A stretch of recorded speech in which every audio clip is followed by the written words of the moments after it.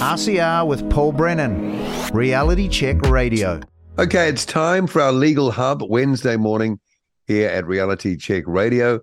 Last week's Legal Hub was really cool. We had a couple of doctors with us, if you remember rightly, and we were talking about sort of medical/legal issues.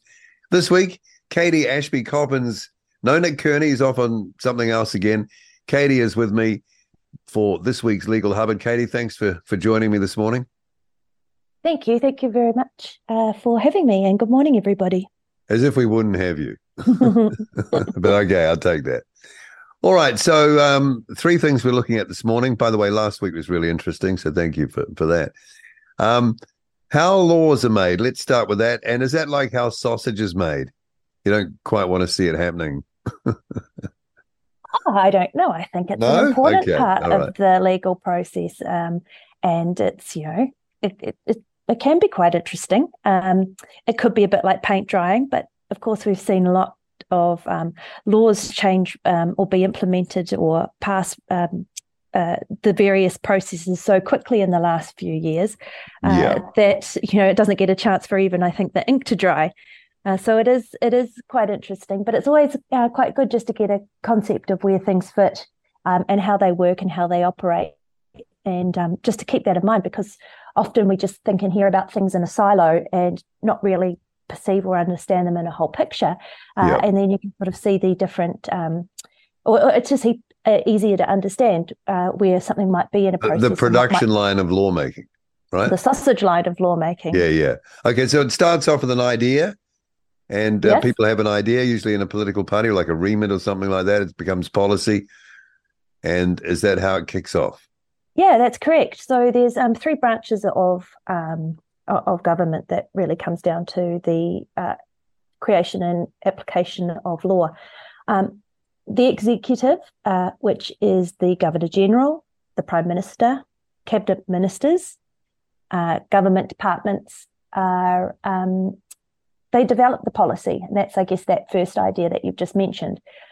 They work out an idea for a new law, and they turn it into a law, and that will often be proposed, will be proposed if it gets past that initial policy phase, and it will be introduced to the House from or by Parliament, which is elected members of Parliament, and that will have the first reading. And if it gets past the first reading, it's then sent on to the Select Committee, where you and I even get to have a say as citizens of New Zealand, and get the chance to hear the debates that the Select Committee go through in developing, working up that law further. So the Select Committees is a small group of members of Parliament who specialise in certain subjects, and they'll examine. Do they specialise? Do they actually specialise in these subjects? I would hope that they would. Yeah. I suspect that you have health select committees, presumably, and I haven't done, and this could be an OIA, perhaps a question could be asked, are all of those that attend and appear on the select committee medically trained or trained in respect of health policies? That would be quite a good question to ask. Again, assumption is the mother of lots of things, but I wouldn't want to. Good question. Yeah, well, sometimes you wonder. Sometimes you wonder. That's all. You do. You definitely do wonder. I mean, do the people hearing the therapeutic products bill submissions really know what they were listening to? Yeah, look, that was really fascinating, because the first time in a lot of the select committee hearings where oral submissions were able to be given, that was the first time that we actually had the video on for quite some time. They've just had their videos off for the last sort of couple of times before that. So you again had these people involved. I found that the three people in the select committee, when I appeared to talk with with them about my thoughts on the therapeutic products bill, they did seem quite across the issues, but also desperately wedded to them, so that they were, the decision and everything was predetermined. No matter what you said, it was going to be irrelevant. And if you said anything against the narrative, then you were pretty much cut down in flames pretty quickly. Wow. Okay. So it wasn't. So they knew something, but they knew only a particular kind of side of it, or altered to that side of it. Their ears definitely weren't switched on. Okay, gotcha. With open-minded listening. Okay. Now, that first reading, presumably someone or a team has to sit down and write out the idea in some form that can be formally presented. That'd be quite a job, wouldn't it?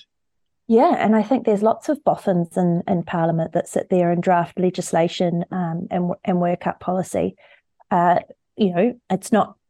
I'm sure there is an element of things being template driven, but it's quite convoluted. You've got to come up with your different definitions. You've got to understand how it's going to interact with both this law and other laws, and it's I don't know. I think it would be quite fun to do, or at least give a go.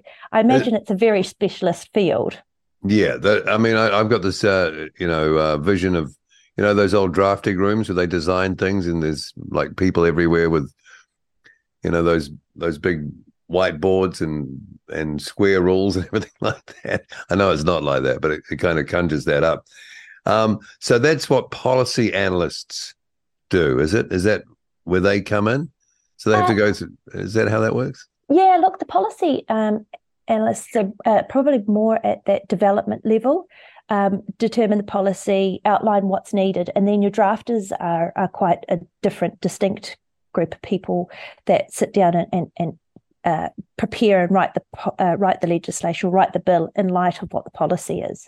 Yeah, and that would have to go through some sort of checking system, wouldn't it, as well? Because you can't afford to get much wrong even at the early stage, I take it. Yeah, and look, there often ends up being a lot of debate, and you'll be able to see lots of commentary. And when bills are tabled and pass through their various readings, you'll see significant debate often given by various members of Parliament who either are for, against, or I can't imagine that you'd be doing submissions if you weren't worried or for the bill. So you could definitely see there, and you can see what they say, which is interesting too. So that's often accompanies the bill when it gets through the first reading, and you get the chance to make submissions on it. You wouldn't want to make submissions, or you wouldn't be bothered to make submissions on a bill that everyone supported and you were supporting. I mean, there'd be no point in that. There'd only be a point if you were opposing it or had a problem with it, I take it. You're more likely to make submissions if you don't agree with it, but it certainly can't hurt making submissions if you do agree with it, or it could be improved upon further, in your view. So possibly less people making comment when they're for a bill, but it's always a good sign of democracy if you've got a chance, you've got people putting in for, which we'd say yay, or being objectors and saying nay. So that submission process is available, and that happens, and then I guess they boil down the feedback, render it down back to the drafting boffins in the back room to sort of incorporate and modify the original idea. Is that what happens? Yeah, that's and they'll continue to work it up, presumably under the management of the select committee. But there's no doubt some extra processes that are going on there. That's how a bill comes into being, and then there's various stages: first reading, second reading, and I think third reading. And then once it's passed all of those readings, then it will pass into law, and it will receive a royal assent, and it becomes a statute or an act. Right, and then it's done. So in the last couple of years, we've seen a lot of things happening under urgency and emergency, and a lot of that's actually circumvented the ordinary processes and typical processes. And the other thing too is we can see a lot of legislation passing into, a lot of bills passing into legislation because we've got a majority Labor government, so they can approve or yay bills on the way through much easier with a majority government than you can where there is split powers within the government. No negotiation required. Exactly right. So you don't have to negotiate. Negotiation can be in all sorts of forms, but you have to do a lot more work to get a particular bill up if it's a contentious one. Boy, they must have been loving the last 3 years then.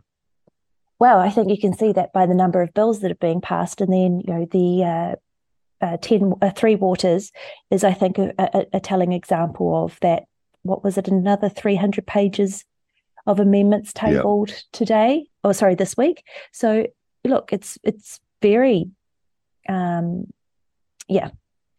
It's just a sign of where things are at with this majority and majority Labor government. So what do we read into urgency? Because there's things that need to be done urgently. I get all that. But it seems that you just mentioned that it's been a regular feature. Yeah. Not so much in the past. So is this all a mad dash to get everything done before you might lose the ability to do it after a certain date? What would the reason? I mean, we may or may not know, or we might be able to read into what's been happening, a reason, but to use that so often, because that does surely circumvent the normal process and the time and the reflection time that you should have when considering these things. I don't know. Yeah, look, we did. I don't know if you recall last year, I think it was in November, there were 23 bills that were proposed and all to be done under urgency. And I think that government ended up sitting, was it nearly 2 days straight, including throughout the night? Yeah. Poor things. That was under the guise of, I think, the Queen's death at that stage. But we've had, a raft of reasons for emergency and urgency over the last 4 years. And we've had a significant number of pieces of legislation or bills passed under the guise of that. But we've seen a sign that there has been more and more uses of emergency in order to be able to get legislation through without having a whole lot of MPs sitting in Parliament asking questions. Okay, so that limits the debate, the public debate. Yeah, and in some cases we haven't even had the chance for people to give submissions on a piece of legislation because it's been rammed through so quickly. So the whole democratic process around a bill and I guess you could say negotiating a bill is lost. Yeah. So should we be concerned about that, do you think?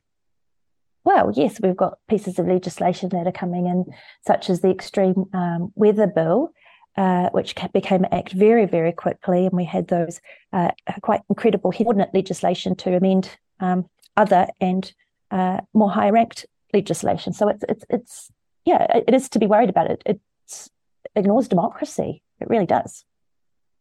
It's kind of a milking of the system. It's the making the rules up. Oh. And look, it's not applying the due process. Yeah, there's been a bit of that lately. Yeah, and look, it's something to keep in mind. And there has been this, could you say, arrogance with the passing of the legislation, but it's been done in such a way of, the process doesn't really matter. I'm right. Right. Which is not democracy in the end, is it? No, it's not that. That's not the... No, it's another word starting with D. Yeah, another one. All right, so that's how the laws are made. And once they're done, you've got to go through a whole other system of undoing them or modifying them, I take it. Or amending them. So executive will often draft the bills, as we've touched on. They'll publish the laws so that they're formally announced, and they'll make sure that everything was written down. So that's executive. Very important. So that's talking about bills and legislation. But then we've got another, so that was Parliament and the executive. Yep. And then now we've got the third, a branch of government, which is where we started out talking today, and that's the judiciary. So that's the third branch of government, or third or second? Third. And it's made up of New Zealand judges and judicial officers that will be applying the law. And they could be applying the legislation, or if something's not covered in legislation, and then they'll be applying case law, which is laws that are determined or come about through previous cases on similar issues, or that determine or come up with certain legal concepts or constructs, and that those judges will be applying that. So that's another type of law and another place where law comes from. And so that refines and tests those laws over time, right? And establishes precedents and interpretations and things like that. It can do that in respect to legislation, but it can also do that where there is no legislation. Right. So not everything that's dealt with in court is legislated, but many things are. So if you've got crimes, and it's a offence under the Crimes Act, which generally crimes have to be, then the case law can be used to interpret and apply particular scenarios to that legislation. But certainly there's not legislation for every different issue. So we've got things like tort and negligence and the like, where case law will be applied. So previous precedential decisions on matters. Okay. Is there anything more we need to know about how laws are made? I don't think so. Okay. All right. Let's get on to this one, because I think we're going to see more and more of this. And I think this is a story that featured in our Newsbite service, which, folks, you can access by becoming a member. Go to the website, go to the member page, sign up, and you'll get this in your inbox every weekday. And it's really quite a cool feature of Reality Check Radio Newsbites. Okay, story from that. Legalities of TacoBell going cashless. So I think everybody is quite aware that there is a reduction in the use of cash. That's both in practice, but also by desire.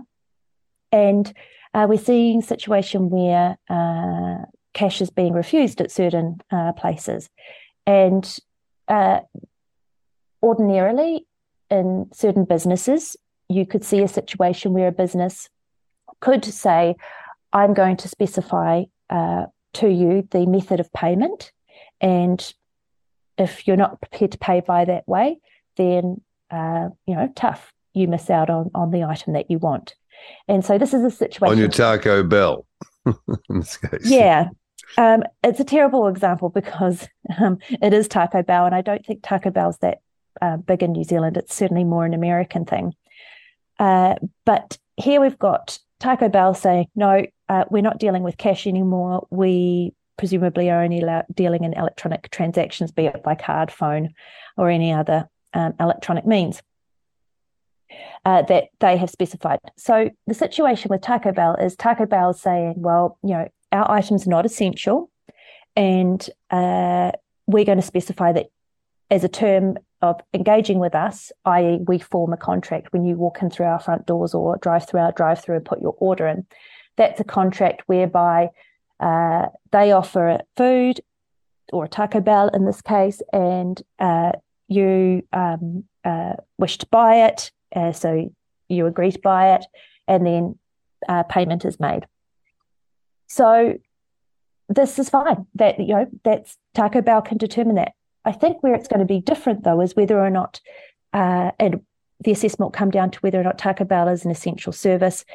I would hope not. I'd say there's much better nutritional options around than TacoBell. But here is a situation where, because they're not essential, that they can specify the form of payment. But I think in the case of a supermarket and the like, until cash is outlawed, if I can say that way, a supermarket would always have to accept cash because they are an essential service. And I think that that's going to come down to where the definition probably lies as to those services which can specify the form of payment and those which can't. And because it's an essential service, it's a slightly different arrangements to that which is a contract with TacoBell and their patrons who are travelling through. Then we have to define very clearly and more with more and more resolution as this goes on what is essential. Obviously, a primary food business like a supermarket, but I'm just thinking there are a lot of people homeless on the street now, and a lot of them get given cash by people in the street. I know, I've given cash, and they'll go into a night and day store or whatever is convenient around them, and they'll spend that cash hopefully on food, but probably on tobacco and all sorts of things, whatever. They are unlikely as time goes on to be, unless someone sets a bank account up for them and puts the money in there and does everything. How do you, I know we're getting down to the sort of the street level here, but how do you function without cash? Look, and there's certainly a lot of comments around that are floating about in the public arena about people who are dependent on cash support by holding their hand out and asking people around them for money. They're now saying that it takes them 3 times longer to be able to raise that amount because they are simply just not the cash available, which goes to the first point. We've got very much different way of behaviour. But yes, it's certainly going to come down to an analysis of what's essential so that person can use whatever cash that they do get to be able to buy services that are essential. And it might be that supermarkets stop dealing or stop selling in tobacco, and a person can no longer get tobacco from a supermarket, and therefore does something essential become a service station where tobacco might be still available for cash. For cash. Yeah. So it's an interesting one, and one that I think that's going to be quite problematic for the supermarkets and the like if these laws or if cash became illegal. Getting back to lawmaking, it wouldn't be that hard to make a law that says even if you're grumpy, even if it costs you money to handle cash, sorry, you have to be able to trade in cash. End of story. Yeah. I haven't thought about that, Paul. No, but it wouldn't be difficult to do because you could say that this is an essential service in of itself. Well, after the last 4 years, it looks like you can make up a law just about anything. I know, but you know what I'm saying. But look, it'd just take the will to do it. And I don't think people would object because they do see the limiting factor of it. Even if they are more using electronic themselves, you always want an out if you need it. Well, how many times have you been to a place and the power's out, or the FPOS machine's gone down, or the internet or the phone line upon which it relies has gone down, and the business essentially says, well, I'll only take cash. Yeah. So, and most people are walking out the door because they don't have any on them. So, I wonder if people are making laws, they could make that law. That's for sure. But we'll correct. See. And you see that. Well, you know what? Approach the policy group and see how you get on. That's the executive branch of the government. And, but they know that digital currency is a great control mechanism. So I'm suspecting that they quite like the idea of that. That could be very true. Could be. All right. So that's TacoBell. Not huge, but I mean, if that was McDonald's or KFC, now you're talking. Yeah, absolutely. And TacoBell is just one of the many examples. I think Boost Juice went cashless not long ago. And it really is going to come down to, I think, whether or not these places are essential services such as, pharmacies, supermarkets, and then again, who gets to decide what's essential? Because something essential to one person might be not essential to another. So that's the curly question. What is essential? Yeah. My essential might not be your essential and vice versa. Okay. Correct. Okay. Now, this is another interesting area, and I'm picking this will turn potentially the whole idea of copyright, intellectual property, etc., on its head. And this is AI. Why are we talking about AI here? So this is really interesting. So if you make or create something and it's, I guess, unique or original, and that's yours. You have intellectual property in that in the form of IP rights. Artists, you see it a lot. They have spent hours creating their works and they own it. we're seeing now in with the advent of AI, and particularly in relation to the AI that works on generating art or images, it needs a base to be put into it, or base information, in order for it to create its database or information on which it bases and creates things from. So we've got a really interesting situation where the woman Carla Ortiz, who's a concept artist who has done, the things such as Black Panther, Avengers, Infinity War, Thor. She's done a lot in this area of creating beautiful works that everybody knows.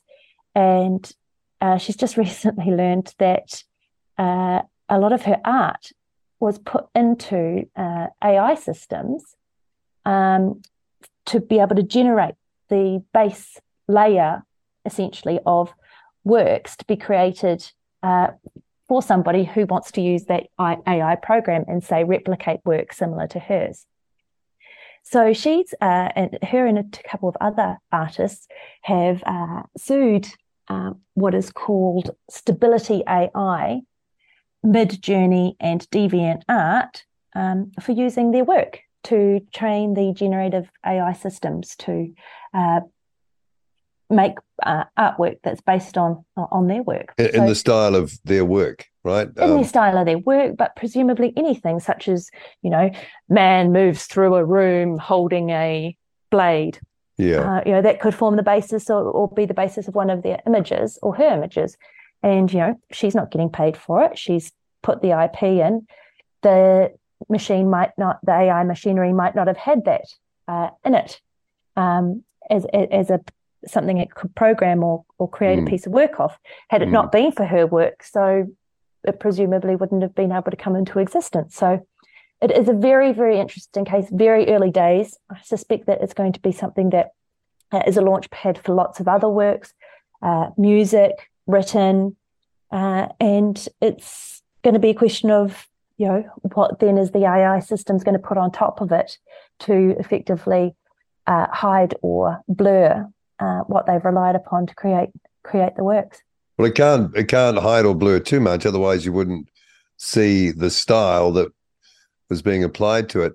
I'm presuming that the business model of this is that someone pays to access that machine learning to create something that they think of, but using the fundamental IP of someone else, and that will be a saleable item. So so that's where the issue comes in on who owns what, right? I mean, yeah. Like you might have a situation where someone comes to a group and says, I want you to do me a logo for my business. I'm going to pay you $15,000 and I'd like a logo, would like it to be a bit round, maybe with some sort of line through it. But I'll leave it up to you because you've got the artistic license. That company goes away, pops the brief into one of the artistic license, but no art used. Yeah, right. Well, somebody else's art used. Yeah, well, and they pop it into the Stability AI or Midjourney or DeviantArt, and Zingo. Voila! Something that might have ordinarily taken weeks and months of consideration, thinking, and then a beautiful presentation to show off these various logos now takes 2.3 seconds. Because the thing is, though, you wouldn't need a middle man or a middle company to do that. You could presumably do that from home and put in the parameters, and part of the machine learning is understanding the parameters that are being inputted as well. And you could have something completely finished, a whole suite of stuff, like you say, in seconds, without anyone thinking it through, without any sort of creative department input into it. That whole layer could be completely erased as well. Yeah, correct. And so the thing that's probably quite offensive here is that not just the person that's presumably using those systems to generate the logo is presumably paid to use the AI systems to generate it. And so then you've got the situation that the AI, the company that invented the AI program or is operating it, is then receiving a financial benefit when all along they used Carla Ortiz's work in relation to a whole lot of Avenger characters that she used. It's where it's coming from. So well, I'm thinking, not to make this about me, but I've got a distinctive voice, okay, and and certain voices can be very persuasive. So you choose voices to persuade people. Now it's very easy to take a voice print. Now I've heard them, and they're very accurate, and they're only going to get more organic and accurate. Now I'm waiting for the day where I hear me telling me something that I didn't know I'd said. Because someone said, "Hey, I like that voice." I don't know who he is or anything. We'll just have them put that in. Okay, here's the words that need to be said.